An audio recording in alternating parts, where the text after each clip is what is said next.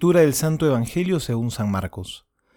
Los escribas que habían venido de Jerusalén decían: está poseído por Beelzebul, y expulsa a los demonios con el poder del príncipe de los demonios.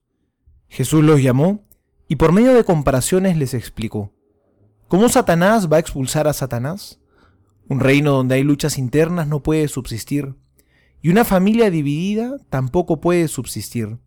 Por lo tanto, si Satanás se dividió, levantándose contra sí mismo, ya no puede subsistir, sino que ha llegado a su fin.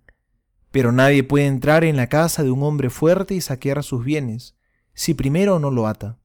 Solo así podrá saquear la casa. Les aseguro que todo será perdonado a los hombres, todos los pecados y cualquier blasfemia que profieran. Pero el que blasfeme contra el Espíritu Santo no tendrá perdón jamás. Es culpable de pecado para siempre. Jesús dijo esto porque ellos decían: está poseído por un espíritu impuro.